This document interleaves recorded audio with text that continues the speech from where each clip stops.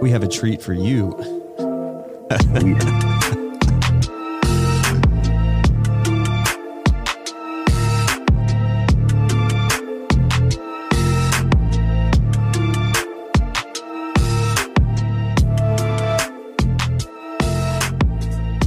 Welcome, everyone, to another episode of Geology on the Rocks, your one-stop audio shop for all things rock and rockin' out. Brief overview. This evening's episode will include our normal intros and hellos, followed by a triple junction and the world-famous new news. Our main discussion this evening will dive deep into all things Devonian. Between the bars of our discussion, we'll bring to you another mineral minute, and before signing off, we'll close things out with the new improved that freaking rocks. I almost got through it. Yes. A huge thank you to all the listeners out there for allowing us to be played between your earballs each week. If you'd like to reach out to us, whether it be for episode ideas, needing questions to your answers, or just to tell us about all the times we're wrong, you can reach us at geologyotr@gmail.com, or you can find us on the old Instagram at Geology on the Rocks Podcast. Hashtag your geology daddies. So yeah, it does look like if things are squared away over here, Mr. Brian Bobo Baggins. So without further ado to all of you over there, I am your host, James the Geologist. And I'm Brian Baggins. And this is Geology on the Rocks. If you couldn't tell, we're not in front of each other. Yeah. Well, hey, man. Hey, sorry I couldn't be there. Today was wild. Man, I'll tell you. Yeah. How was your week? It was good. So last week we were supposed to do this, but I got sick and I didn't have a voice. So that was kind of my week. I don't know if I did tell you I applied for a new position. I have an interview next Monday for that. So awesome. Yeah, did a lot of that and then continued that petrographic study thing I was doing. So, I saw on your personal Instagrams pictures under the microscope. Yeah, it was fun. It was this other geologist that's part of the team was like, you know what, I'm going to send more samples and see what he could do with that. So I found out biotite and chlorite are now my minerals that are kind of like the big players. Oh yeah. So we'll figure that out. Well, because that's going to be is that where it's going through metamorphism and kind of altering and metasomatism. Yeah. So it's like you usually have to have some water, like hydrothermal and metamorphic at the same time. So yeah. But that was my week. How was yours? Oh, well, it's been okay. So summer 2 is about to start. So I've been building out my historical geology course on Blackboard. And then I guess on Friday, was it? I was talking to someone. They're like, so have you gotten your Canvas all set up? And I'm like, what are you talking about? We don't go to Canvas into the fall. And she's like, no, we go on to Canvas on summer 2. So I built out my course on the wrong platform. So I've been trying to figure out the ins and outs of Canvas. So oh my gosh. Yeah, dude, it's been that's gotta suck to change completely. Yeah. It's dude, I spent about 3 hours because, for quizzes and stuff, I have like these test banks and then just getting them transferred over. Like I uploaded them all, but it took me so long to figure it out how to, I guess, actually get the questions. It was I don't know, it really hurt my head, but I'm also doing like coding too. So I'm dabbling in that too. So it's probably my own, half of it's my own fault too. Cause I'm like, well, I'm just going to do like the HTML editor and kind of build it out on the back end, not just, on the, I don't know. Yeah. You have way more patience than me. I could not do that. But hey, I went to Half Price Books again today. And you know what I found? So you remember when we were in paleontology or invertebrate paleontology, like the index fossil thing that we would do in the labs, and we'd, that huge thick book? The Moore book? Yeah, I got one. Found one? Yeah, I got one today. What? Yeah. Oh my! Did they have an extra one? I don't think so. I love those the drawings in there. Oh yeah, incredible. That's what I want my next tattoo to be. But like the Ernst and Haeckel, I don't know, Ernst Haeckel. His like microfossils. That's what I want my next tattoo to be on my. Oh, that'd be cool. Yeah, to have a whole bunch cool radiolarians or something. Hell yeah. That'd be awesome. But hey, man. All right. Well, cheers to you. Cheers. Yeah, we are doing one of those.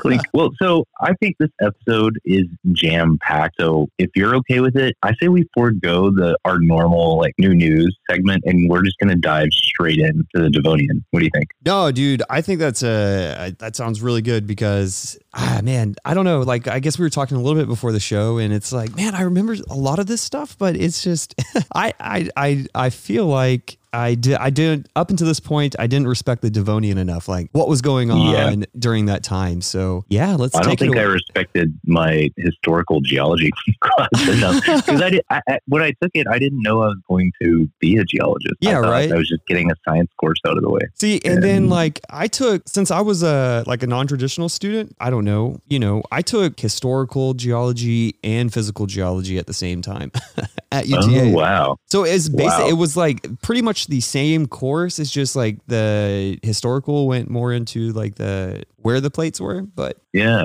I don't know. Yeah, it's a wild time though, like the Devonian. So I'll just go ahead and start it. So we're in episode 34. Hell yeah, we are, and we're going to talk about the geologic period it's called the Devonian period, and that is part of the late Paleozoic era, and it follows the Silurian period, precedes the Carboniferous period. So it spans between about 419.2 million and 358.9 million years ago. Yeah, so that should give us a context. Like this is a long time ago. This is it's basically back to where the start of where we really keep the the geologic history. But yeah, the development of the Earth systems during the early Devonian to Middle Permian interval record the dynamic interplay of its geo, hydro, bio, and atmospheric systems. So this is a wild time in good old Earth. So most of the Devonian period was a time of exceptionally high sea level stands and inferred widespread equable climates. What am I doing? But glaciations occurred immediately before its end in the south polar areas of Gondwana. So Gondwana being that supercontinent of South America, Central and South Africa. And then there is even evidence for contemporaneous mountain glaciers in tropical latitudes in the Appalachians of Eastern North America. Yeah. Like dating like Devonian glacial till or moraines. That's wild. I don't know. Yeah. Yeah. Yeah. So the early Devonian, really to the middle Permian, which that was like 260 million years ago, was an interval of major tectonic, climatic, oceanic, and biotic changes. So the collision of Laurasia and Gondwana, it led to a global scale tectonic activity in the formation of the supercontinent Pangaea. So that's like the spread of vascular land plants resulted in a huge increase in the organic carbon burial and that atmospheric CO2 drawdown. And then, so these events, they were really the main drivers of global climatic transition from a middle Paleozoic greenhouse to a late Paleozoic ice house. So we're seeing a transition here. And then the late Paleozoic ice age, or the LPIA, we'll throw in acronyms all the time, right? So commenced with a short-lived glaciation at the Frasnian, Famininian boundary. No. It's called the FFB. Dude, I can say them, like, I think we always do this. I can say them in my head and it looks normal, but saying them out loud. So the Frasnian and Famininian boundary.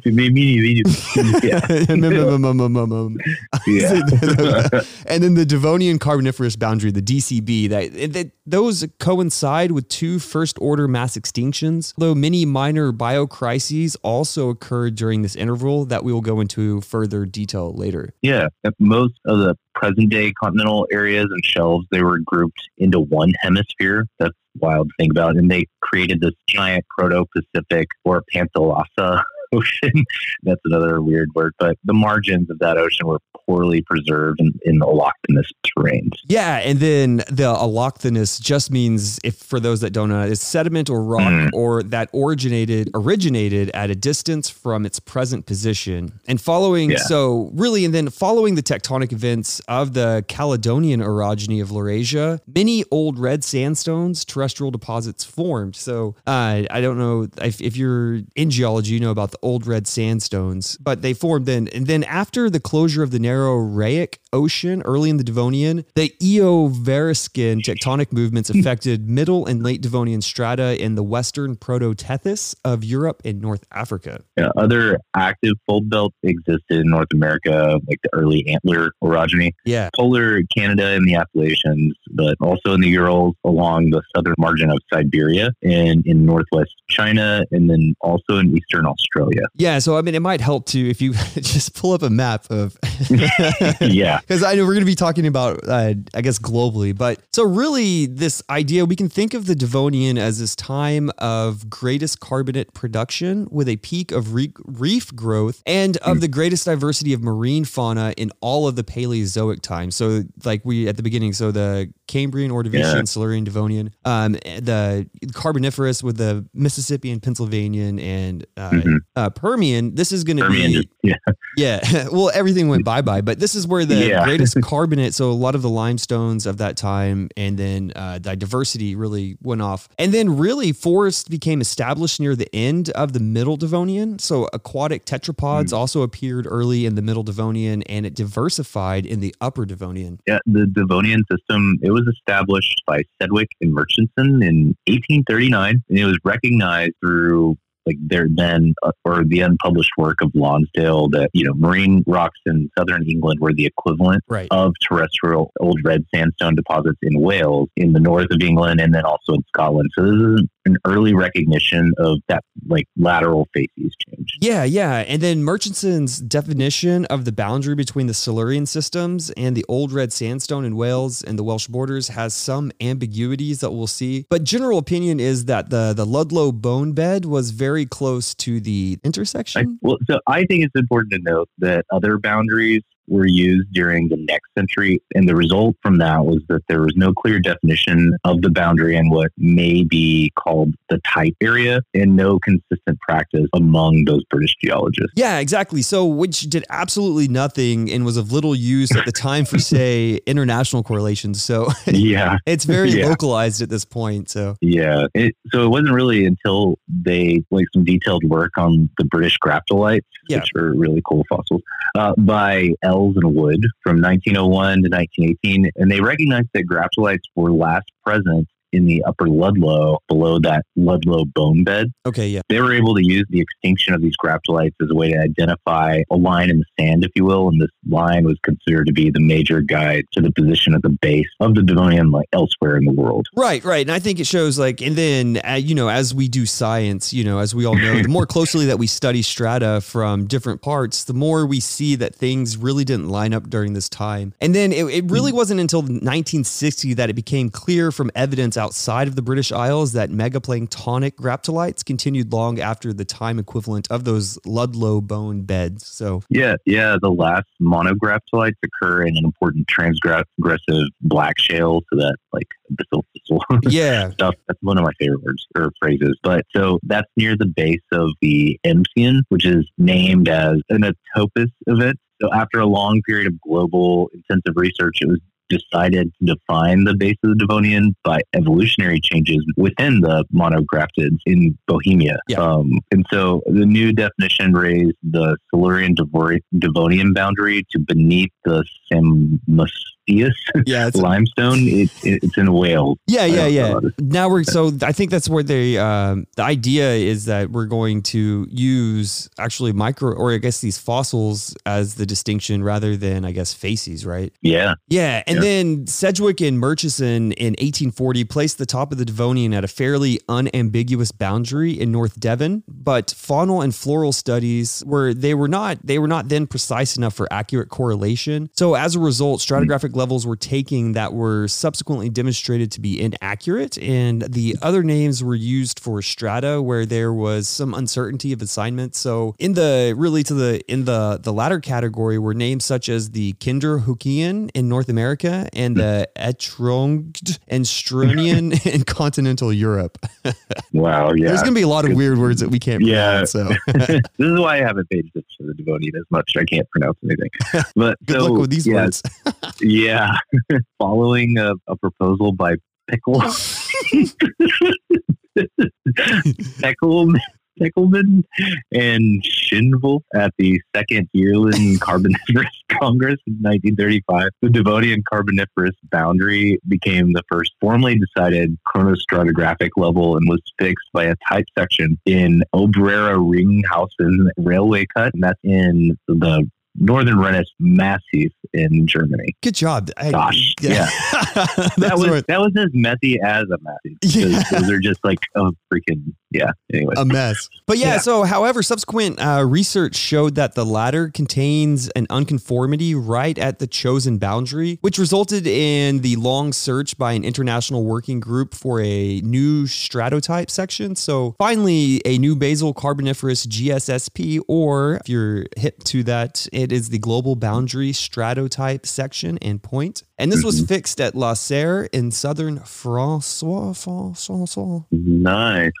Yeah, so recommendations for the GSSPs for all boundaries of systems, series, stage divisions for the Devonian were completed by the Subcommission on Devonian Stratigraphy, or the SDS, and then they're ratified by the International Union of Geologic Sciences in 1996, which is not that long ago. No, 20 years, right? Yeah. No, 30? Yeah, no, 30, yeah. Oh, no. But still, that's, no, wait. Quick math's 20. Oh, yeah. No, okay, no, like 25. 25. It's like we don't function after 10 o'clock, I guess. I don't know. But yeah, so then the following year, summary accounts of all decisions, they were published in 2 special volumes. Yeah, and since some of the stages are relatively long, and since there are some important first and second and even third order global extinctions and sedimentary perturbations, giving natural breaks within stages, the SDS started to work on formal substage definitions. Right. So the Devonian's now recognized and divided into lower, middle, and upper, like basically every geologic period now. But when you're writing about it, you have to capitalize the L, the lower, middle, and upper. So just so you know. And that is they have questions like that on the PG. Oh, really? Because what is it? Late and early, they don't get capitalized, right? But lower, middle, and upper are actual the series names. It's so weird. Yeah. The people that had to hound that in and be like, oh no, you must do this. I'm like, dude, you wasted so many people's time. But so the lower Devonian, though, it's divided into the Lochovian. Yeah, Lochovian. I think that's good. Phrygian, Emsian, those are all stages. In the middle Devonian are into the Eifelian and Give. Yeah, you're Gavetian. Oh, that might be it. Yeah. Gavetian stages. And then the upper Devonian into the Fransian and Femininian stages. the Feminian, I don't know. Yeah. So with that, I guess then on to the little Devonian stratigraphy we go, my friend. Yeah. So these are refined zonations in pelagic facies using especially conodonts, ammonoids, entomozoids, ostracods. Yeah. And for the lower Devonian, monografted graptoids, as we mentioned before. So the original aim was to establish globally applicable standard zones. And it's become more evident in recent years that it's equally important to work out variably less or more detailed regional zonations. Mm-hmm. They may make use of endemic taxa and can be combined in a complex global correlation schemes. Yeah. So the SDS, they've devoted special attention to the correlation of chronostratigraphic levels across facies boundaries from tropical areas up toward higher latitudes. Yeah, and then one such way that we can do that is through biozonations based on different faunal groups, and they can be combined with physical stratigraphy levels in holostratigraphic charts for the DC boundary. So the Architarch, is that the Acritarch? I don't know. Acritarch. Sounds like I'm saying something like I shouldn't be saying. Yeah.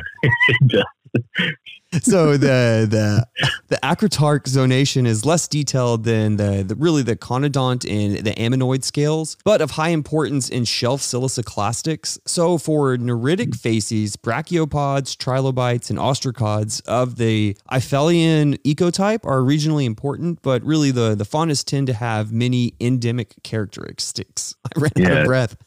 Yeah, I know. Chitinozoa, they occur in both the pelagic and neritic facies and in both tropical and boreal climates. And then in the terrestrial facies, myospores, macro plants, and various fish groups are stratigraphically useful. Yeah. Then in the near shore facies, myospores, they provide an important tool for the correlation with open marine zonations. Yeah. So if you go back to all the shores, are you sure? I'm sure. Yeah. For sure. Surely. So surely. Then I say let's I guess dive deep a little bit more into the biozonations and start with the radiolarian zonations. So these are the ones that use the silicates to build out their shells and tests. Yeah. So the radiolarian, so cool. Yeah, no, they really are. We were just talking about it at the beginning, getting my the Ernst Haeckel. Anyway, so the radiolaria can be abundant in the Devonian outer shelf to ocean siliceous sediments. So siliceous being, the SiO2. And then their zonation developed gradually in the last 2 decades of the 20th century. Yeah, well, radiolarian zones for the lower and middle Devonian in Japan, there are unfortunately not well correlated with chronostratigraphy or other biostratigraphic scales. So in general, there's been some focus on the upper Devonian in that area. So for example, 3 zones in the Frasnian representing roughly the 3 substages, and then a lower Feminian.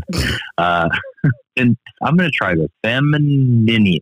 Nope, that's not it. Okay. I don't know. Feminian? But that's it. Feminian. Feminian. Dang. We were adding an extra. I know, but it's like reading it. Yeah. I stutter. Well, so the Feminian Tetratactinia Baraspheria Keratoicus So. Man, these are but so many new faunas from the Urals and other Russian regions. So they're especially useful for correlations are joint radiolarian conodont assemblages. So for example, at the Frasnian and Feminian boundary. Another biozonation we can use as paleo evidence is plant megafossil zonation during the Devonian. So vascular plants, which began well before the Devonian, they rise in dominance during this period. Among the oldest currently known tree-sized forests is the Cladiclad oxalopsid forest. I think that's it. Yeah, you did good.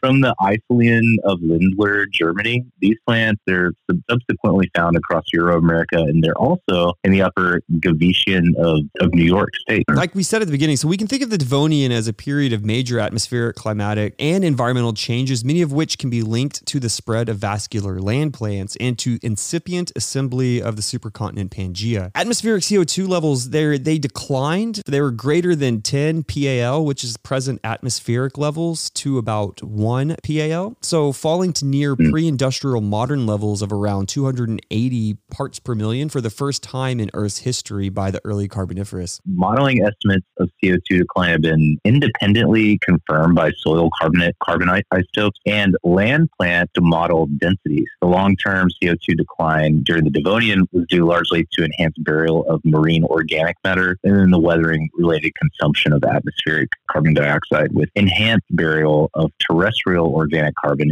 in coal swamps. That became more important during the Carboniferous. And then really weathering in upland areas also contributed more to CO2 consumption than in lowland areas. And it was the combination of widespread orogenic activity and colonization of upland areas by arborescent vegetation may have been integral to the steep decline of the atmospheric CO2, leading to the LPIA. A concurrent and causally interrelated rise in atmospheric O2 occurred during the Devonian, with an especially rapid increase during the Feminian to early Carboniferous. This rise has now been documented by multiple proxies, including molybdenum isotope, carbonate, iodine to calcium ratios, with further support from modeling studies. Rising atmospheric O2 led to more frequent wildfires. They were indicated by sedimentary charcoal records, and then to a progressive increase in average marine animal sizes. See, I think that's pretty cool that they're seeing this they're seeing it drought, and you could see the wildfires and the just the charred bits of it as in charcoal. But so the Archaeopteris forests have attracted much interest as a speculative driver of Devonian change. So the first Archaeopteridalian progymnosperms. God, I'm wanting to emphasize the wrong parts. So the first Archaeopterygian progymnosperms appear in the earliest Gavetian as evidenced by their microspore, the G. limerata, with the fossils becoming increasingly abundant in the Gavetian of Euramerica and forming mixed forest with the Cladiolopsid Watsea in New York State. I apologize. The Waties. Yeah, whatever. Another forest type seen is the tree-sized lycopod Protolepidodon from the Paleo-Equatorial Devonian. It's known in situ from the Gavetian and the Lower Francian of Svalbard. But it grew in dense thickets. Yeah, I thought last week was going to be bad. Like, with the all the hominids, but good we did Lord. Pretty well with that. I feel like we've heard those more than some of these, anyways. Yeah, so seed plants only really became increasingly abundant during the later parts of the Devonian and are largely of the Elkinsia type. However, there is no real understanding of their abundance or how they might respond to, or still less, drive the series of mass extinctions that occurred through its entire interval. All right, yeah. So we'll talk a little bit just real quickly about vertebrate zonation. Okay. So the Devonian, it's marked by the origin and early evolution of tetrapods. So that's vertebrates with limbs and digits. They're only a very broad stratigraphic use is due to the rarity of specimens and relative isolations in most of the genera. Yeah. Tetrapod trackways have been recently discovered in the Eifelian of Poland, while the earliest body fossils are known from Francian of Latvia, Scotland, and China. Yeah, and then also during the Devonian, these vertebrates are in many ways fish-like and aquatic, and fully terrestrial tetrapods are not known before the earliest Carboniferous. In terrestrial facies, fish are helpful in this age determination. Several zonations have developed using various fish groups and teeth and other microvertebrate remains. Major zonations include that for the Tholiodont and Heterostrecans, and for Placoderm and Acanthodean What was that? And are of importance for a difficult problem of marine to non-marine correlation. Yeah, so we can easily see that the Devonian is a time of complexity, not with just geologists stumbling over their words, but just overall, it's kind of like this modge podge of just a lot of stuff going on. Yeah. Why don't we talk about some events on a global scale? Okay, let's do it. Do it. So like you said, the Devonian global events, they're complex but also numerous, and they include extinctions of variable magnitude, two mass extinctions in the Francian Feminian and near the Devonian Carboniferous boundary. Most of these events are staged and characterized by rapid eustatic changes. Yeah, and then for those that don't know, eustatic change just being when the sea level changes due to an alteration in the volume of water in the oceans, or alternatively, a change in the shape of an ocean basin, and hence a change in the amount of water that the sea can hold. So. Right. And also events include pulses of eutrophication in black shale formation, isotopic excursions, or other geochemical anomalies, and then opportunistic blooms, sudden migrations, and radiation. Yeah. So it's really there. You name it, the Devonian can do it.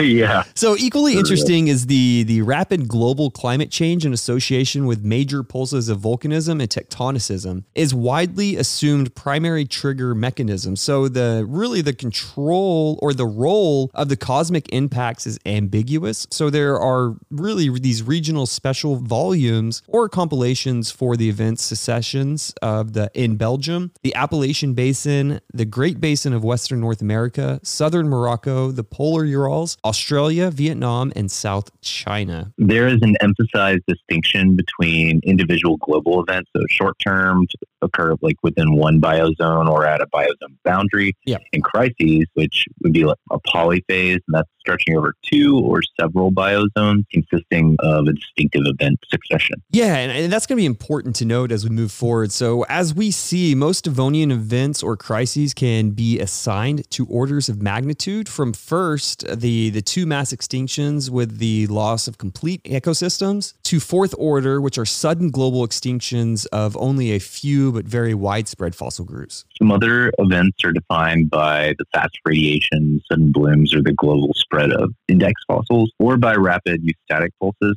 Third order clonk of That's what we're going to name our beach cleanup, is the clonk event. For real. Clonk. Third order clonk event at the base of the Devonian is characterized by some faunal overturns of conodonts, graptolites, etc., and then a global significant carbon isotope spike. Yeah, so it can be correlated with the Hungarosen event of shallow water facies. So a neglected fourth order extinction and faunal overturn associated with regression occurred at the end of the lower Lacovian. So based on the first description in the Gary de la Sole area of the Central Pyrenees, the term Jerry event, which ended black shale depositions in several regions and led to the final disappearance of the globally distributed megaplanktonic, the Scyphocrinidids. The Scyphocrinidids. In a replacement of various ichrioidids, icryodids, by rapidly radiating anserodelloid conodonts. If it wasn't for these words, man, we'd be killing it. Wow. This is ridiculous.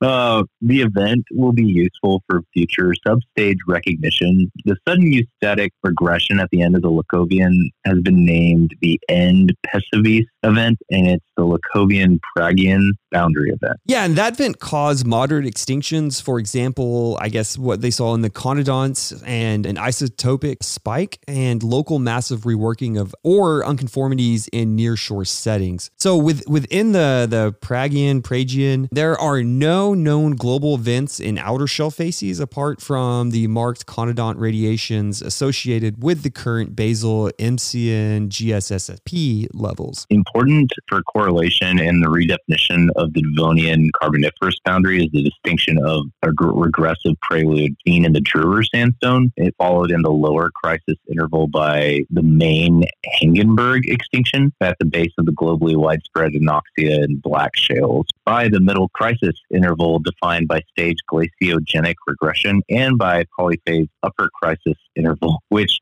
embraces both the initial recovery of the Carboniferous type marine taxa during the rewarming and a new transgression, and then also the main terrestrial extinction. Right.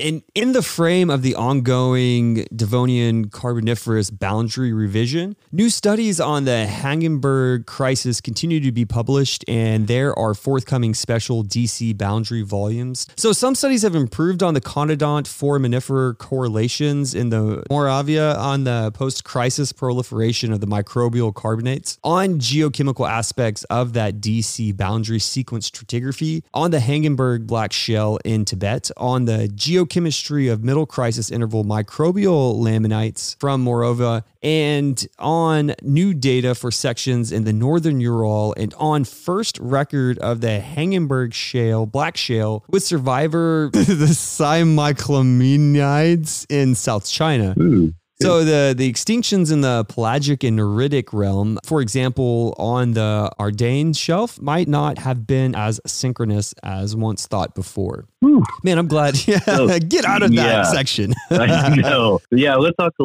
little bit about sequence stratigraphy. Okay. Hopefully this will not have as crazy terminology or names. So sequence stratigraphy, or eustatic changes, also in a broad sense, sea level changes in the Devonian, they've been commented upon at least since the 19th century. Mm-hmm. Much later, a more systematic comparison between New York or America and Europe was established in 1983, an initial attempt to create a Devonian eustatic curve. Yeah, and this was improved using detailed conodont evidence from the Laurentian area, leading to the sea level curve and the depot phase terminology, which soon became a widely quoted standard that is still recycled in many publications that we see today. However, the Johnson et al. Curve is not based on a sequence stratigraphic approach and concentrates on the correlation of times of fastest and maximum transgressions. Yeah. Another problem geologists faced was the lack of precise definitions for some of the depot phases. Yeah. And so they're based on examples from different regions.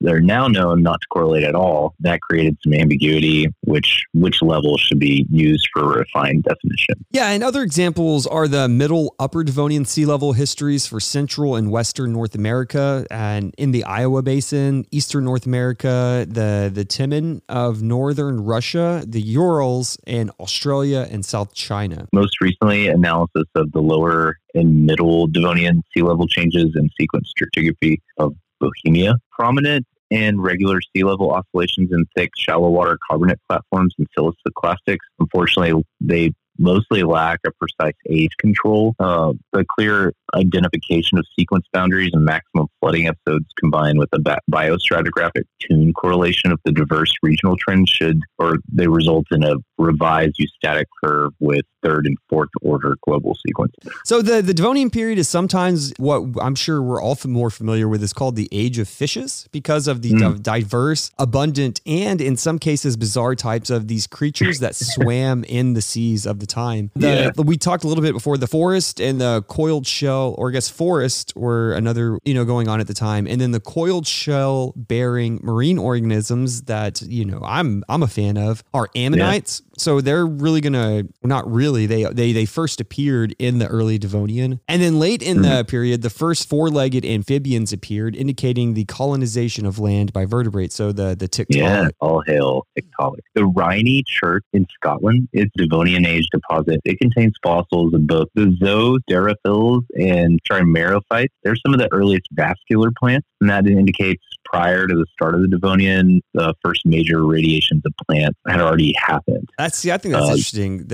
Yeah, go ahead. And and it's that shift that you see, like in the tetrapods, you still see this shift in plants as well. Yeah. And so the oldest known vascular plants, though, in the northern hemisphere, they're from the Devonian period. Yeah, and then the vegetation of the early Devonian consisted primarily of just really small plants, and then the tallest being only of about a meter tall. I can't even imagine just looking out and just like the tallest thing, outside of anything living is just like a meter tall. But we can see with that radiation by the end of the Devonian, ferns, the horsetails, and seed plants had also appeared, producing the first trees and then subsequent forests. Yeah. During the Devonian, two major animal groups colonized land. So the first tetrapods, we talked about land-living vertebrates, they appeared during Devonian, but also did the first terrestrial arthropods. So you have wingless insects, earliest arachnids. In the oceans, brachiopods flourished, rhinoids, another echinoderm, tabulate, and rugose corals. And then we mentioned ammonites. They were also really common. But yeah, fish, the amount of variety of fish. And then also during this time, there were three major continental masses. So at the time, North America and Europe sat together near the equator, with much of their current area being covered by shallow seas. And then to the north lay a portion of modern day Siberia, and then a composite continent of South America, Africa, Antarctica, India, and Australia dominated the southern hemisphere. So That's so crazy. Three. There's just three. Wow. But then you had microcontinents like Baltica and all that, I think. But anyways. Okay, yeah. It's just crazy that we were, Siberia was just to the north of us. So we'll go on. You mentioned the Devonian seas. Yeah. So I think that's where we'll take up the next section. And they're dominated by brachiopods, such as the Spiriferid. I think I said that right. I don't know. Spiriferida. I remember. I think I have one of those brachiopods. I found one at the winged ones? Yeah, that look really wide and kind of like a mustachy. Yeah. So what is it? Because it's Pennsylvanian in age, the Mineral Wells Fossil Park. Yeah. So I mean, I found a couple of the Spiriferids out there, which is cool. Oh, that's cool. Yeah. That's really cool. And so, those were really common. So were the tabulate and rugose corals. And they were the big reef builders in the shallow water. You also had encrusting red algae that also contributed to that. In the lower Devonian, ammonoids appeared. We've mentioned that, leaving us large limestone deposits from their shells. Bivalves, crinoids, blastoid, echinoderms, graptolites, trilobites were all present, though most of the groups of the trilobites, they disappeared by the close of the Devonian. Oh, poor. I wish those things were still alive. I wish they were. I do too. Man, those things are so cool. Yeah. So also keep in mind, like during this time, the Devonian is also notable for the rapid diversification of fish, which we talked. So there's the benthic, jawless, armored fish. They're all common by the lower Devonian. And then these early fish include a number of different groups. And then really by the middle Devonian, the placoderms, the first jawed fish appeared. And then many of these grew to large sizes and were fearsome predators. So of the greatest interest to us is the rise of the Sarcopterygians, the lobe-finned fish, so which eventually produced the first tetrapods just before the end of the Devonian. Yeah. The four. Yeah. Wait, the tetra, right? That's 4. Yeah. You mentioned the armored fish. And so these fishies, they were armored to fight against things like sea scorpions or eurypterids. Yeah. These things are insane. And some of these sea monsters were up to 7 feet long. Yeah, Lee. So, dude, I think when you say just like sea scorpions, that those terrify me. And then, right. So like so the sea scorpions, weren't they some kind of, am I lying when I say like the Burgess Shale, like kind of like one of those like really, really old, like Cambrian? I don't know. Yeah, I don't know when. I know they went extinct in the Permian, but I don't remember when they first came around. I thought it was like Silurian or Devonian, but I could be wrong. I don't know. But those things are they're insane. Yeah. But the armored fish, dude, I was watching a YouTube video because I think we were going to do an episode over like the ABCs of prehistoric life. So I was just like watching like all these YouTube videos, and one of these armored fish where it kind of was like a rotating wheel in its mouth. It was fucking like this weird, I don't know. What the heck? Yeah. I'll have to send a picture to you. It creeps me out. I got chill bumps thinking about this thing. Yeah. Like real life sea monsters. Okay, so we talked about the seas. Yep. We'll talk about the Devonian landscape now. So by the Devonian period, colonization of land was well underway. Before this time, there was no organic accumulation in the soils. So the soils had this reddish color. That's indicative of underdeveloped landscape, and it was probably colonized only by bacterial and algal mats. Ah, interesting. Yeah, nice. So then by the start of the Devonian, early terrestrial vegetation had begun to spread, so the plants did not have roots or leaves like most plants today, and many had no vascular tissue at all. So this really, it's going to limit. They needed to stay close to the water sources. So they probably spread vegetatively rather than by spores or seeds, and did not grow much more than a few centimeters tall. So really these plants included the now extinct the Zosterophiles and the Trimerophytes. So their early fauna living among these plants were primarily arthropods, such as your mites, the trigonotarbids, wingless insects, and the myriapods. Through these early faunas are not well known. Amazing.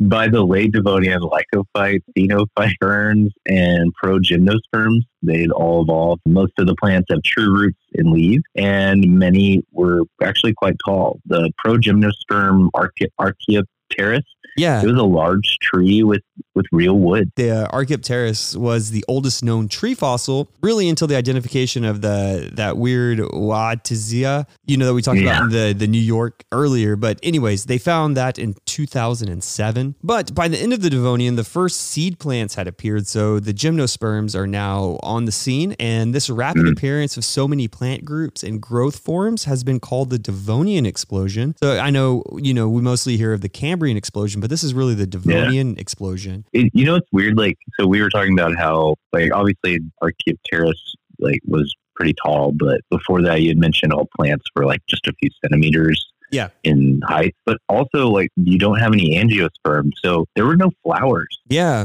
like that's kind of weird to think about, like a world without flowers. Yeah, no, like they weren't. That's weird, right? Yeah. So like whenever I take my dog on a walk, it's kind of, I don't know, they're doing a whole bunch of new builds, but it's kind of like all these like weird plants that don't flower. I don't know. They're these weird, and then they grow quite large. And I always think, I'm like, man, this is exactly what it would look like back in the day, because it doesn't look normal. Anyways. No, this is a weird thing to think about. I mean, I doubt the new tetrapods cared, but no, they're just like, we're out of the water, we're free. Yeah.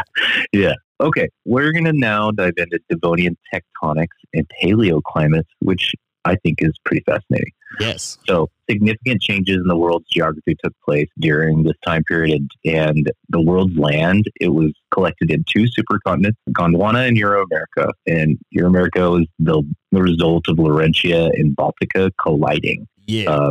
The vast land masses, they lay relatively near each other in a single hemisphere. Then also a vast ocean covered the rest of the globe. Yeah. So the supercontinents were surrounded on all sides by subduction zone. Within that development of a subduction zone between Gondwana and Euro-America, there was a major collision was set in motion that would bring them both together in Pangaea in the Permian. And I know we're going back and forth, a lot. Some of it's going to cross over and bleed over. So just for the people out there, be like, you already said that, but we're giving it a different context now, just in case. Yeah. So, but in addition to global patterns of change, many important regional activities also occurred. So the continents of North America and Europe collided, resulting in massive granite intrusions and the raising of the Appalachian Mountains of eastern North America. So that I think that was the tectonic, right? Is that? But anyway, so vigorous erosion of these newly uplifted mountains yielded great volumes of sediment, which were deposited in the vast lowlands and shallow seas nearby.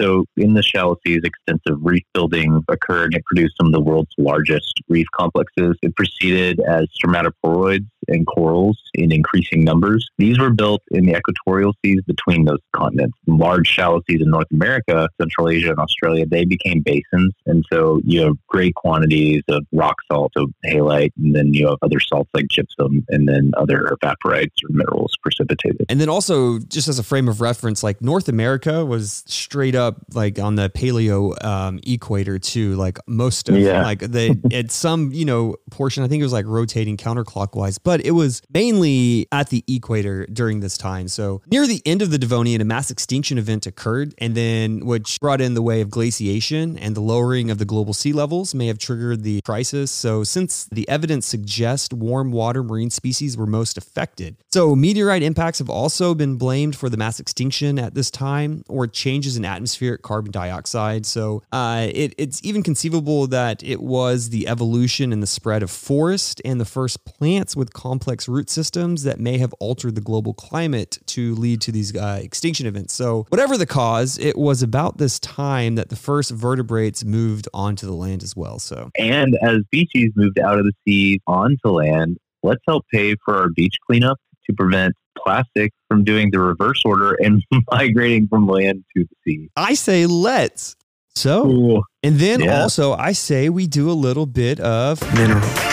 We got to keep Mineral Minute, regardless. Absolutely. Mineral minutes. Mineral. Mineral. Mineral minutes. Minerals. All right, this week's Mineral Minute is brought to you by the palladium copper selenide mineral Oosterboschite.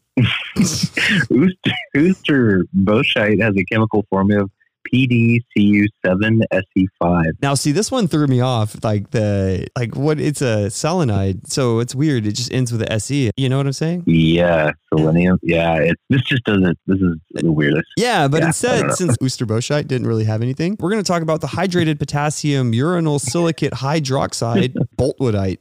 Boltwoodite's chemical formula is K for Na, UO2, SiO3OH, and 1.5 water. Wait, that's so weird. Yeah. 1.5 H2O. Boltwoodite can be pale yellow to orange yellow in color. Boltwoodite is translucent with a subvitreous, waxy, or silky luster. And this mineral has a hardness of 3.5 to 4 with a specific gravity of 4.7. Boltwoodite grows in rod-like to particular to fibrous crystals, also earthly pseudomorphs of uranium minerals and radial groups, and some are wart-like aggregates of fibers coating fractures and sandstone. What a gross description. Wart-like aggregates. God, look at your boltwoodite. Yeah. Cool. So boltwoodite, named after Bertram Borden Boltwood from 1870 to 1927, was a radiochemist at Yale University, New Haven, Connecticut, by Clifford Frondel and Yun Ito in 1956. Boltwoodite's type locality is Pix Mine Pix Delta Mine, Delta Uranium Mine, Hidden Delta San Rafael Mining District, San Rafael Swell, Emory County, Utah, USA. Wow. So boltwoodite has brittle tenacity and fractures irregularly and is uneven with perfect cleavage on the 010 plane and imperfect cleavage on the 001 plane. Boltwoodite is monoclinic in the sphenoidal crystal class. And boltwoodite is biaxially negative with high surface relief and has weak pleochrism. Stay tuned for next week's mineral, lichen prufite. Lichen prufite. The new mineral. So, yeah, I don't know. I feel like this one, the lichen prufite is going to be a lot like the Widgiemuthilite. Yeah. and it's going to be the season ending mineral. It is, yeah. We're going to get back to the Devonian, but I'm excited about this one. We're going to dive even deeper into the tectonics of the Devonian. So the late Devonian was, like we were talking about, there's a lot of collisions, but is the development of a major collisional event, the Variscan orogeny. It was like trench pulling or slab pull effect of the north dipping subduction, and it developed along the Laurussia margin, and it caused the creation of back arc Reno-Hercynian basin, as well as the transfer of tectonic elements. Yeah, and really the tectonic elements included the Saxo-Thuringian, Southern Proto-Carpathian, and Balkan terrains. So the Antler and the Ellesmerian orogenies constituted major collisional events in North America. So the spreading of the Paleotethys Ocean constituted the main extensional event, and this spreading is associated with the movement of tectonic elements towards Laurussia, Siberia, and northern Kazakhstan. In addition, a branch of the Paleotethys Ocean was opened between South China and Gondwana during the late Devonian times. The spreading was displayed along the Proto-Andean margin of western Gondwana. It's thought to have opened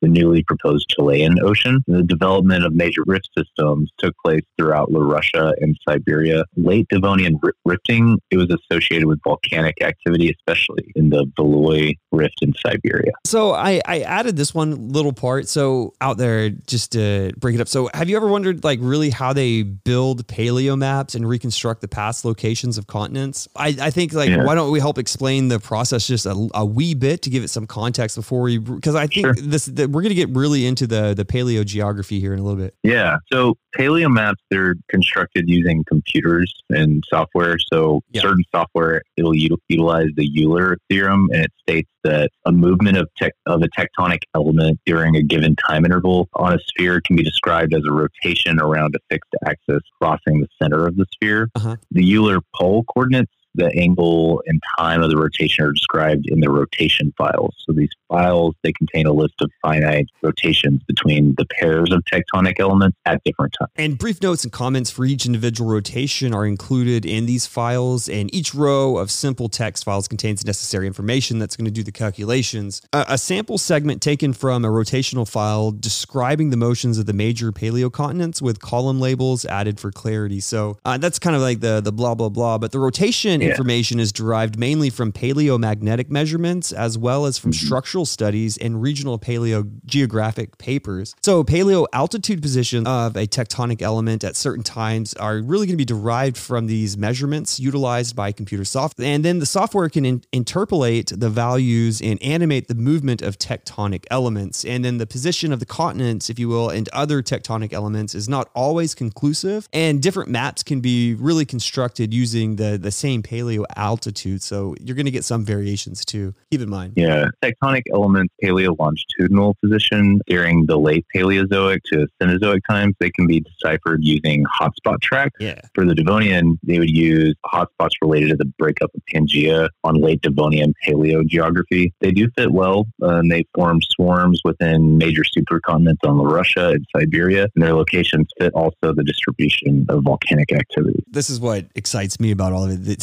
So further adjustments of major continents and other tectonic elements would require a detailed detailed study of hotspot tracks, like you mentioned, in the Devonian Carboniferous times. And then the location of paleo oceans can be deciphered using ophiolites. So deep water sediments are also related to ancient oceans, while granitic intrusions are related to collisional zones. So the construction of maps involve the application of data and ideas contained in global and regional paleogeographic papers, as well as in the unpublished reports as well. The computer software, it can then produce the so-called base maps, and these maps contain coastlines and sutures. Minor tectonic elements and plate tectonic features, they can be added on base maps by various Illustrator programs. Basic plate tectonic features usually include subduction zones, rifts, and oceanic spreading centers and transform faults. Kind of like what we did at Field Camp building, like all those. Yeah. So the facies can be assembled according to various rules. So the first step involved generating colored filled polygons encompassing environments. And then, so then the patterns indicating different lithologies or facies are mapped on the color-filled environmental polygons. And then a final product might include both paleolithology and paleoenvironments for the given time interval. For example, a light blue polygon with a brick pattern, that'll indicate limestones deposited in a shallow sea environment. There is some data is plotted as points. Mm-hmm. The data include extensional or hotspot volcanoes, subduction-related volcanoes, reefs, and organic-rich shales. Qualifiers can also be used to indicate some rocks, especially climate-sensitive sediments. So these qualifiers depict bauxite, laterite holes, vaporite flysch, iron-rich deposits, glauconite-rich deposits, marls, oolites, phosphates, red beds, silica-rich deposits, chilites, and volcanic. And these maps are used in attempts to integrate paleogeographic distributions of paleocontinents and other tectonic elements with structural studies, paleovolcanism, paleosedimentation, paleolithophases, in order to aid investigation of processes and reconstruction of prospective hydrocarbon basins. And I did a little bit of this with my thesis research. So I reconstructed the plate movements with respect to Western Australia from Pangea breaking up.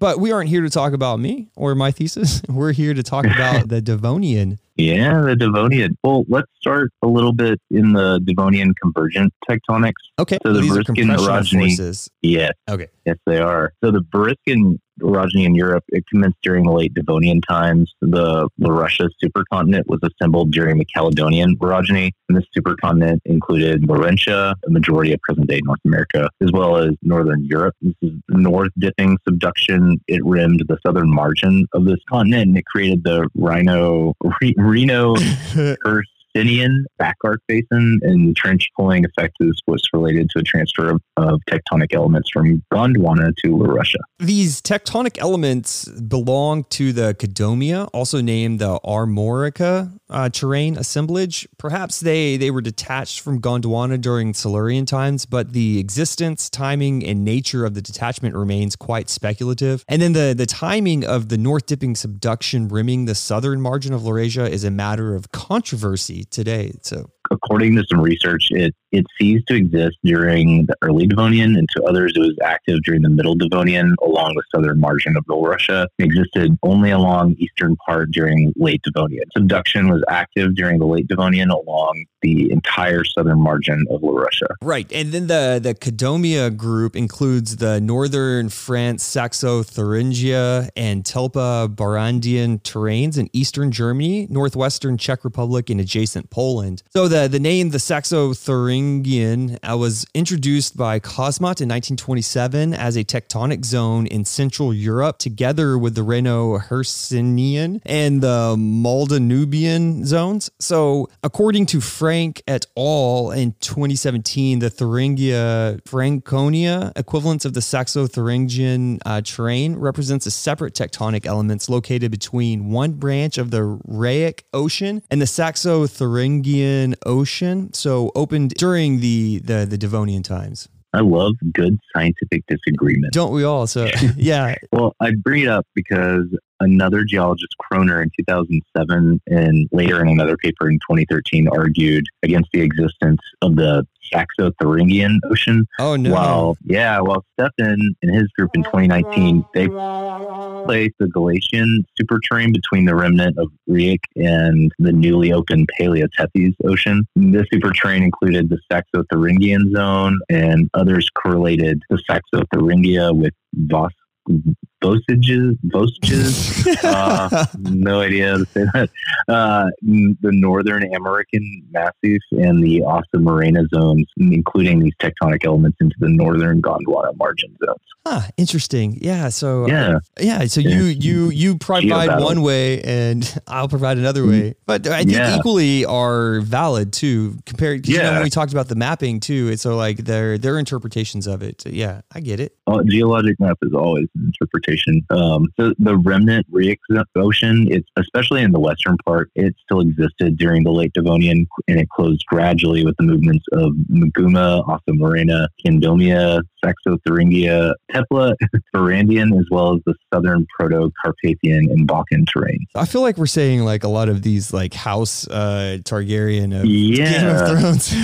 I know. The Brandian. Topla. But yeah, so anyway, so the Alpine terrains were possibly located south of the Cadomia group, and the Saxo-Thuringian, the Maldanubian, and the Tepla-Barandian zones belong to the Bohemian Massif, present-day Czech Republic, and adjacent parts of Austria and Germany. So the Saxo-Thuringian part of the Cadomia group collided with a small southern Rhino-Persinian terrains. That sounds like Harry Potter like name. Yeah. Anyway, so former the Mid-German crystalline zone, so the MGCZ. And this zone, known from Germany, Czech Republic, Poland, southwest of England, and Portugal, contains fragments of the Silurian Devonian island arc, probably underplated during the collision of the Upper Devonian. So there's been gabbros dated to around like 360 million years ago, along with Carboniferous magmatic rocks. The first lower Franzenian south-derived greywack turbidites in the zone, they're related to the development of the Variscan orogeny. The Rhino-Hercynian basin changed its character from the extensional to a compressional one. Collisional events also occurred in Western Europe and adjacent part of Africa, as well as the Balkans and Carpathian. Tolkien's interpretation of Middle Earth and the right angles in his map. Yeah, Carpathians. that's what I thought. Yeah. So the central Carpathian terrains correlated with the Alpine terrains, as well as with the Bruno Vistulicum and other fragments of Bohemian Massif, while ophiolite, or they correlate with the Rhino-Hercynian basin in the Rheic Ocean. The 406 to 399 million years ago, that age of the South Carpathian Balkan ophiolites is comparable with the 400 million year age of the Sudetic ophiolite. That's cool. And then the onset of the Variscan metamorphism occurred at roughly around 372 million years ago, plus or minus 12 million. That's so weird. They're just like, we're just throwing 12 million years. But I know it's a little bit more precise than that. I'm not dismissing that, but 12 million years. That's okay. So anyways, in the Central Carpathian, so the syn-collisional magmatism around 370 to 340 million years ago produced multi-stage granitoids, and this magmatism was caused by the subduction or the slab melting mafic magma influx and extensional decompression. So belts of magmatism and related metamorphism often cut across the structural trend of the origin. And east of the Carpathians, the collision of the Moesia and Laurussia is documented by the Upper Devonian accretionary complex in the North Dobrogia in Romania. That definitely sounds like something in Game of Thrones. So another transfer of tectonic elements from Gondwana to Laurussia, it probably happened west of Candomia. The Maguma plate, it approached the Laurussian margin during the late Devonian. It caused deformation of the northern Appalachians in Canada and northeast U.S. And it is described as the Devonian up to about 360 million years ago. It was called the Neo-Akkadian orogeny. Then in western U.S., so western Laurussia at the time, the Roberts Mountains were thrust over the Laurussian Craton in Nevada during the Antler orogeny. This orogeny is documented mainly in Nevada and California, but it's actually also recognized in British Columbia, the Yukon Territory, and in Alaska. So during the late Devonian to early Carboniferous time, the deposits of the Antler Basin were deformed and thrust to the east, possibly as a result of the collision of the eastward advancing island arc with the western margin of Laurussia. The Ellesmerian orogeny. It was the main collisional event in northern Russia, and the name was derived from Ellesmere Island in Arctic Canada. In the Ellesmerian deformation, it's related to docking of a continental terrain. I can't think like docking. Like yeah, that's so weird. Like just like this thing. It's like, all right, come on in. I'm thinking more of like the I don't know. Never mind. Got it. So it's the period terrain. It derived from the northernmost Ellesmere Island. It moving southwestwards. It was during the Devonian times, leading to the climax of the Ellesmerian orogeny in latest Devonian to earliest Carboniferous. And then the Ellesmerian related deformation was also noted in Svalbard. So East Svalbard and West Svalbard became united. No, so yeah, the Svalbard and West Svalbard, they became united during the Svalbardian orogeny. And then the west dipping subduction of the Ural Ocean existed along the eastern margins of Laurussia. And then the collision of this continent and arc occurred in the Urals in the Devonian time. The Magnitogorsk island arc is accreted to Laurussia during the middle to late Devonian times. And the position of Siberia is depicted as upside down, so that the present day western margin was at the southeastern margin during the late Devonian. Okay, yeah. Yeah, so it drifted towards North Kazakhstan, towards that terrain, rotating clockwise. And the northwest dipping subduction was related to this movement. Part of Kazakhstan was accreted during late Devonian times and was rotating clockwise. The remaining parts of Kazakhstan were located between the Paleo-Tethys Ocean and remnants of the Paleo-Asian Ocean, moving together with the Jungar terrain, which is in northwestern China. Just think of like North America is really like upside down at this point. Kind of. Yeah. But several tectonic elements were moving northwards, driven by the southeast dipping subduction. So the remnant of the Paleo-Asian Ocean, located north and northeast of Central Asia, tectonic elements, is also known as the Turkestan Ocean. And then the Tarim terrain, northwestern China, was located east of this Yungar, South Kazakhstan. And then the structure of the Tian Shan Mountains and the magmatism in the northern Tarim indicate south dipping subduction. And then the south dipping subduction under the North China margin is documented by the Ondor Sum Group subduction accretion complex located south of the late Paleozoic Salonkur Suture between North China and Amuria. That's a mouthful. Amuria. Yeah. All the mithril and... I know. So the western part of the Paleo-Asian Ocean, it was consumed under the moving Scythian terrains that collided with Eastern Europe and adjacent Asia during the Carboniferous times. It's possible that subduction, documented by the presence of late Devonian magmatic art in Western Yunnan, was developed along the South Chinese margin. So Eastern Australia was also affected by a series of orogenies. The Tabarabarian event. That sounds Australian. Yeah. The Tabarabarian. Of the Lachlan orogeny and associated magmatism affected the trans-Antarctic mountains of Antarctica, Tasmania, and southeastern Australia. Then, and if a lot of that sounds like foreign to you, I know if you're an American geologist, we usually just focus on like the antler orogeny and the taconic. Is that during the time? Anyways, it's not important, but we usually just focus on those two. But those are compressional, so that's the compressional forces with the subduction. But now let's talk about a different type of stress, like the tensional, or we can think of it as the extensional regimes during this time. And there's some debate to the ocean basin timings here. So we'll explore this a little bit. And then the spreading in the Paleo-Tethys Ocean constituted the main extensional event during the late Devonian times. And then the timing of the first phase opening is still somewhat speculative and subject for discussion. And the Paleo-Tethys Ocean originated during the Ordovician and Silurian times. So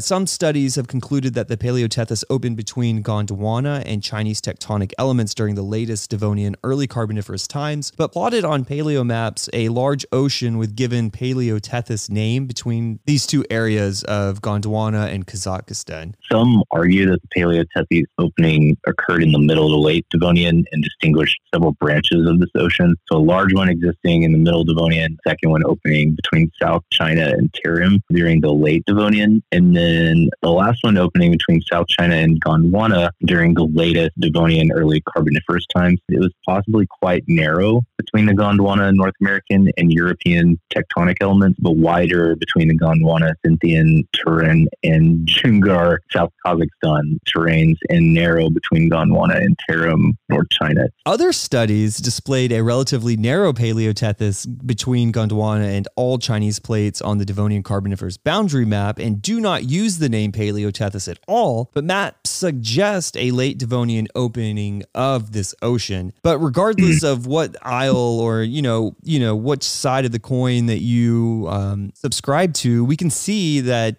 definitely that the Paleotethys ocean opening is certainly consecutive to the Caledonian orogeny in Europe and movement of the Galatian terrain. So as such, the early Devonian timing is quite possible. And then the ocean is quite wide in its central part and narrow in the eastern and western part of the maps of the time. Yeah, and we also mentioned the movement of that Guma superterrain earlier. It approached the Russian margin. The western branch of the Paleotethys is located between Western Africa and Maguma. Maguma superterrain includes Maguma, Moroccan, Meseta, and then the Betic Rift, Kabyle, and Osa Morena tectonic elements. And some research argues that the subduction extended from the present-day Caspian Sea to Mexico along the margin of La Russia, so the westernmost part of the Paleotethys Ocean could also reach Mexico in a similar way to the Mesozoic Neotethys Ocean. The Maldanubian zone, originally in the southern part of the Bohemian Massif, probably extended westwards to Vosges and Central Massif in France and to the Galicia Traisos Montes zone in Spain. And it represented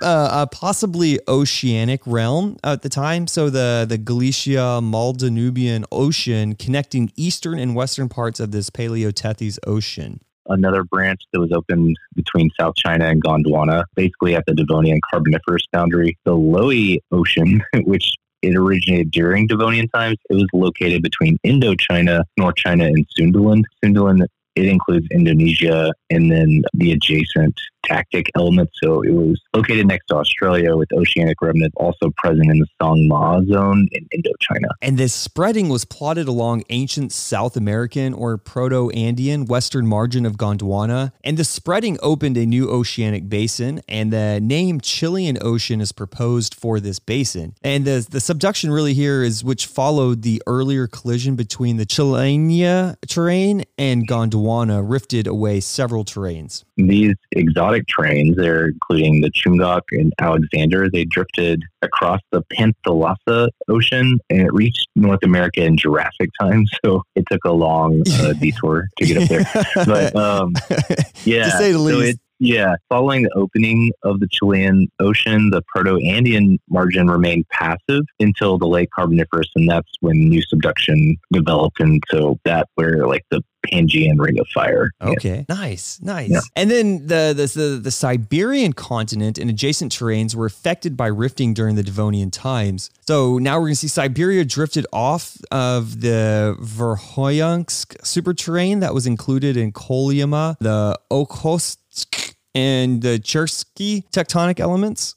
Sounds Russian. And then the drift was caused by the clockwise rotation of Siberia and its movement towards northern Kazakhstan. The Valui rift was perpendicular to the ocean basin named the Alazaya South Anui Angayokhem Ocean. And this ocean was opened between Siberia and Verkhoyansk so that these two rift systems formed a triple junction. So strong volcanic activity that occurred within the Vloi Rift and on passive margins of the Alazaya South NU Ocean. Oh my God. I don't even know what that is. So rifting also affected the Little Russia supercontinent. Rifting took place in the Volga-Ural and Dnieper Donetsk Pripyat regions are areas in the Eastern Europe part of Baltica. In the doming uplift, it was associated with this rifting. Interplate magmatic activity was widespread. It led to formation of volcanics and kimberlite. Rifting could have occurred in the Para-Caspian basin, belonging possibly to the Back-Arc system, and that developed along the southern margin of Russia and was linked to the Rhino-Hercynian basin in Central and Western Europe. Can I just say, like, so for all the episodes that we weren't very thorough with our geology, boom. Yeah. Yeah, for real. And this is so thorough of the Devonian. It's not even like, people are probably just like listening, being like, what the F are these guys talking about? Seriously. Yeah. We're giving you all, I told you we're going to dive deep into the Devonian. We did, or we are. Yeah. And we're still going to. Yeah. I was just give it a little bit of a room to breathe and people catch their breath. So crustal separation followed initial rifting in this area. So yeah, rift systems also developed in the northern Laurussia in the present day, the Timan and Barents Sea area during the middle to late Devonian times. And volcanic activity was associated with this rifting, and research provides evidence for late Devonian vertical movements and extensional deformation in Gondwana. So this is, again, that northern Africa and Arabia portions. And then rifts develop along the former Caledonian suture between Norway and Greenland and in the present day North Sea area. And then the resulting grabens in this area could have been connected with the Barents Sea, and then the basement that underlain the Barents Sea represents possibly the Devonian oceanic crust, indicating spreading in connection with the Alizea South Anhui Angjiongchum Ocean. That was way better than what I said. No, man, it's so, 11 o'clock, 11:30 p.m. Right. We usually start at 7 or 6. I know. Yeah. So since tectonics that affects sedimentation and paleolithophases, let's talk just a little bit about this. Might as well. Yeah. Paleomap of this time, they depict an environment during the high sea level before the regression above the Franznian and Fiminian boundary, which we should just call the FF boundary. The FF boundary. Yeah. I like it. This regression, it's related to cooling and increasing of glaciers or to the opening of the oceanic basins. And there's vast areas of land covered by shallow epicontinental seas with carbonate deposits. Yeah, and then the climate was warm, and it was seen as gradually cooling towards Devonian Carboniferous boundary, that extinction event. And then the temperature reached 30 degrees Celsius at the end of the Franznian and slightly decreased during the Fiminian, that FFB. And then the vast area of the continents was covered by shallow epicontinental seas with carbonate deposits. I feel like you just said that. And then the carbonate depositional system prevailed in the southern part of Laurussia into the FF boundary type localities in Belgium, and then the Rhinish Massif, as well as in the Holy Cross Mountains in Poland.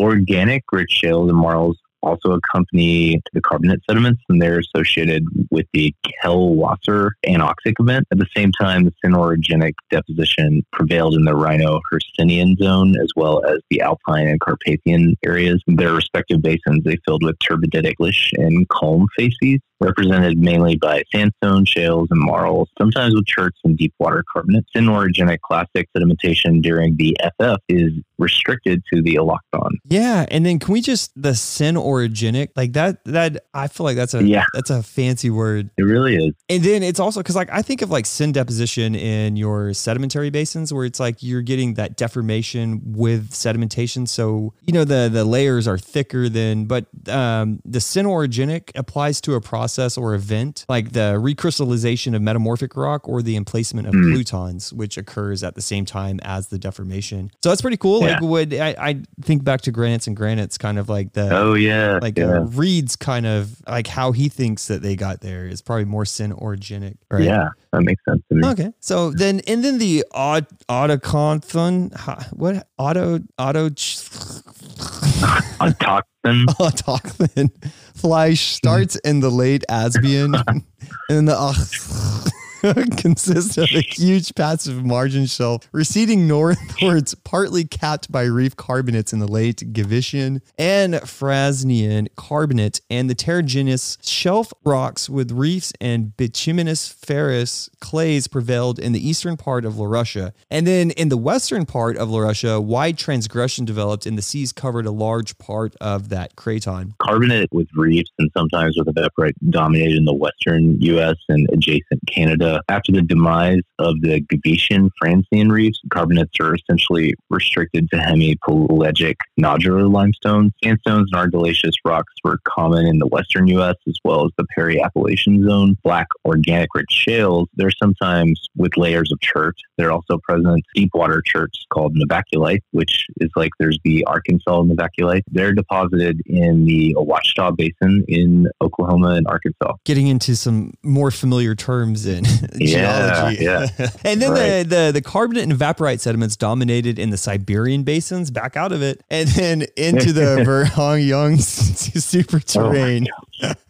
And then the terrigenous sandstones of the Feminian evaporite complexes containing gypsum and salt were deposited in the Vilui Trough, where wide eruptions of basalts also occurred. So a large carbonate platform existed in South China also at this time, and then these thick-bedded limestones with corals, brachiopods, stromatoporids, bryozoans, tentaculites, and conodonts were deposited, reaching its thickness of over 1,400 meters. Oof.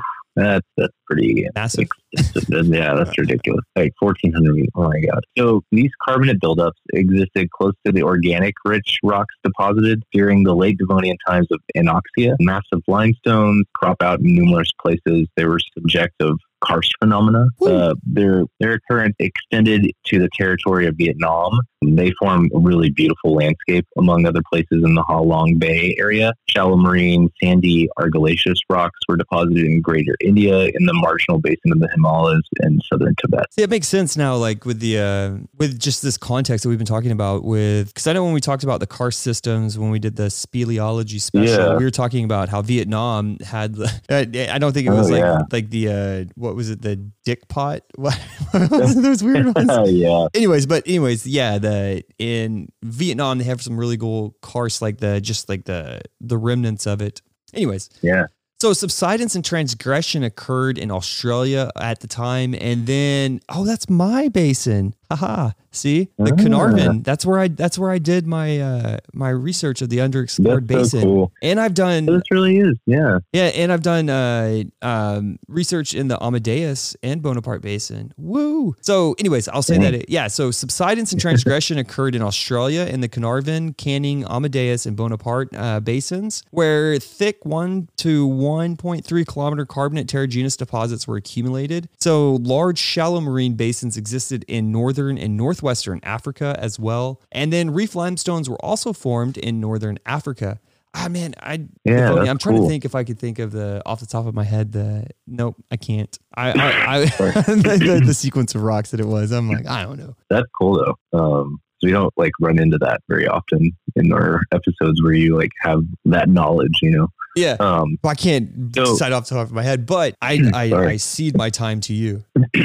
No, you're good. The late Devonian, it's characterized by regression in South America. Siliciclastic deposits, they dominated in the Amazon and Maranhão basins, as whereas in the Peri-Andean zone, the presence of tillites and diamictite, evidence of glaciation in South America. Yeah, and we didn't even get into the glaciations of the time. Yeah. But I say lastly, to wrap things up, let's talk about a few of the extinction events. Yeah. Okay. And then, so the extinction of biotas during the late Devonian times at the FFB was influenced by plate tectonic evolution and associated phenomena. The extensive volcanism related to the rifting within major continents and oceanic spreading represents the main process that has influenced the extinction event at that FFB. Plotted volcanism, it took place mainly during the FF times, but sometimes the volcanics belong to early and mid Devonian, or even been described as Devonian early Carboniferous. Some of these ages are controversial and subject to revision using modern dating techniques,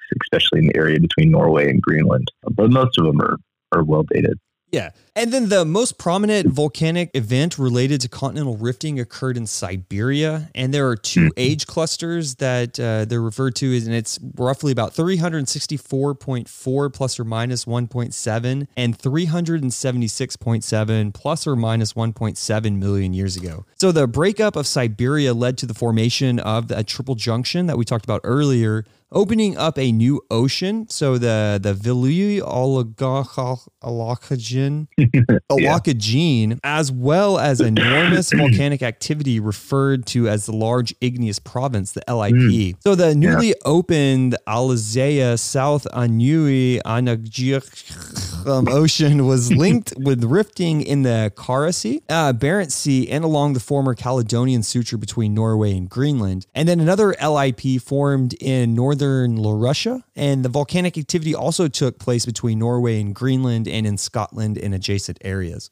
And the Siberia-Laurussia breakup, it can be associated with mantle plume activity. And they fit quite well with the distribution of volcanics within a 10% error. Yeah. Perfect fit would require a slight shift of the continents westward. Yeah, and it's amazing. Yeah. I mean, it's all amazing. But another major rifting event with associated volcanism took place in the eastern part of Laurussia. This rifting was caused by subduction along the Laurasia border, as well as the Cameroon and Jebel Mara plumes activity. And volcanics are abundant in the Dnepr Pripyat Rift, Voronezh Uplift, and the Urals. The opening and spreading of the Paleo-Tethys Ocean is related to the volcanism along the margins of this ocean in northern China, Indochina, South China, a lot of places. Yeah.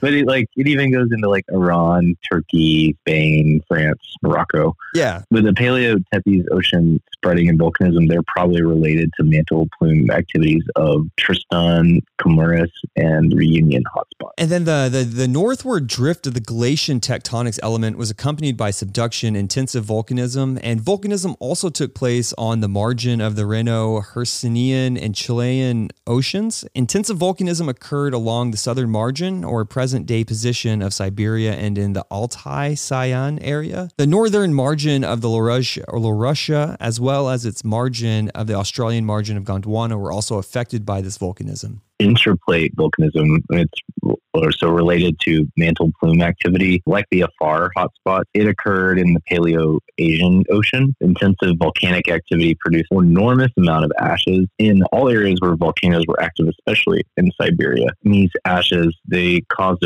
a short-term volcanic winter and supplied nutrients to oceans and seas that increased anoxia. Ash also supplied microelements like mercury to the Devonian environment. The extreme mercury enrichments around the SF boundary beds are documented from paleogeographically distant successions in Russia, Germany, and Morocco. Okay, so now that we're using that correlation, nice. And then all the processes triggered the large-scale extinction. So possible causes like the Devonian killer tree hypothesis, that's supposed to be primary cause of the Kellwasser event through the volcanic activity, controlled, in fact, the distribution of land plats by generating transient warm humid conditions. So the new dates from the Siberian Viliy traps and other volcanic centers strengthen this theory. The incipient Variscan orogeny and closure of the oceanic basins caused uplift and regression, leading to an increased continental weathering, and increased amounts of present nutrients, anoxia, and glaciation. The closure of seaways caused major significant climate changes and disturbing living conditions of many species. The other possible causes, like sea level change, glaciation, they're certainly linked to plate tectonics.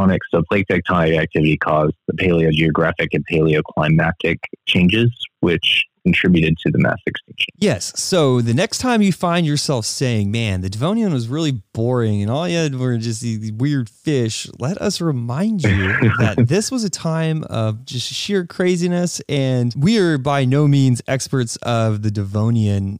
As you can see, I feel like all these words we've butchered. You have people that spend their whole careers studying just that one thing. And then, you know what I'm saying? So basically, there you have it, ladies and gentlemen. the Devonian in all its glory.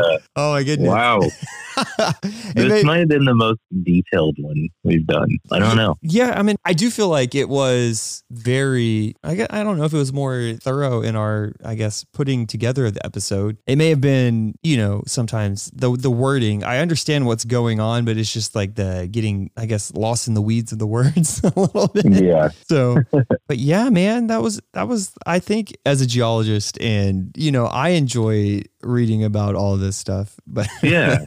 So hopefully, well, I think it's good because it definitely shows like you do have to think about what the continents looked like then, where they were. So the Devonians are a really good one to Yeah, study, no, like, you also have to think of like too, like you have all these microcontinents that are just like smashing into each other, and we're seeing and especially in North America, we're seeing the buildup of at least the West Coast, and we're seeing deposition, I guess, in the middle due to the erosion of the Appalachian Mountains, and then we haven't even gotten to the, I guess, when we get further in geologic time is kind of when you get that the Ouachita mobile belt, which really is that collision between Laurentia and Gondwana, right? That make up Pangea. Yeah. But that happens later. Yeah. So yeah.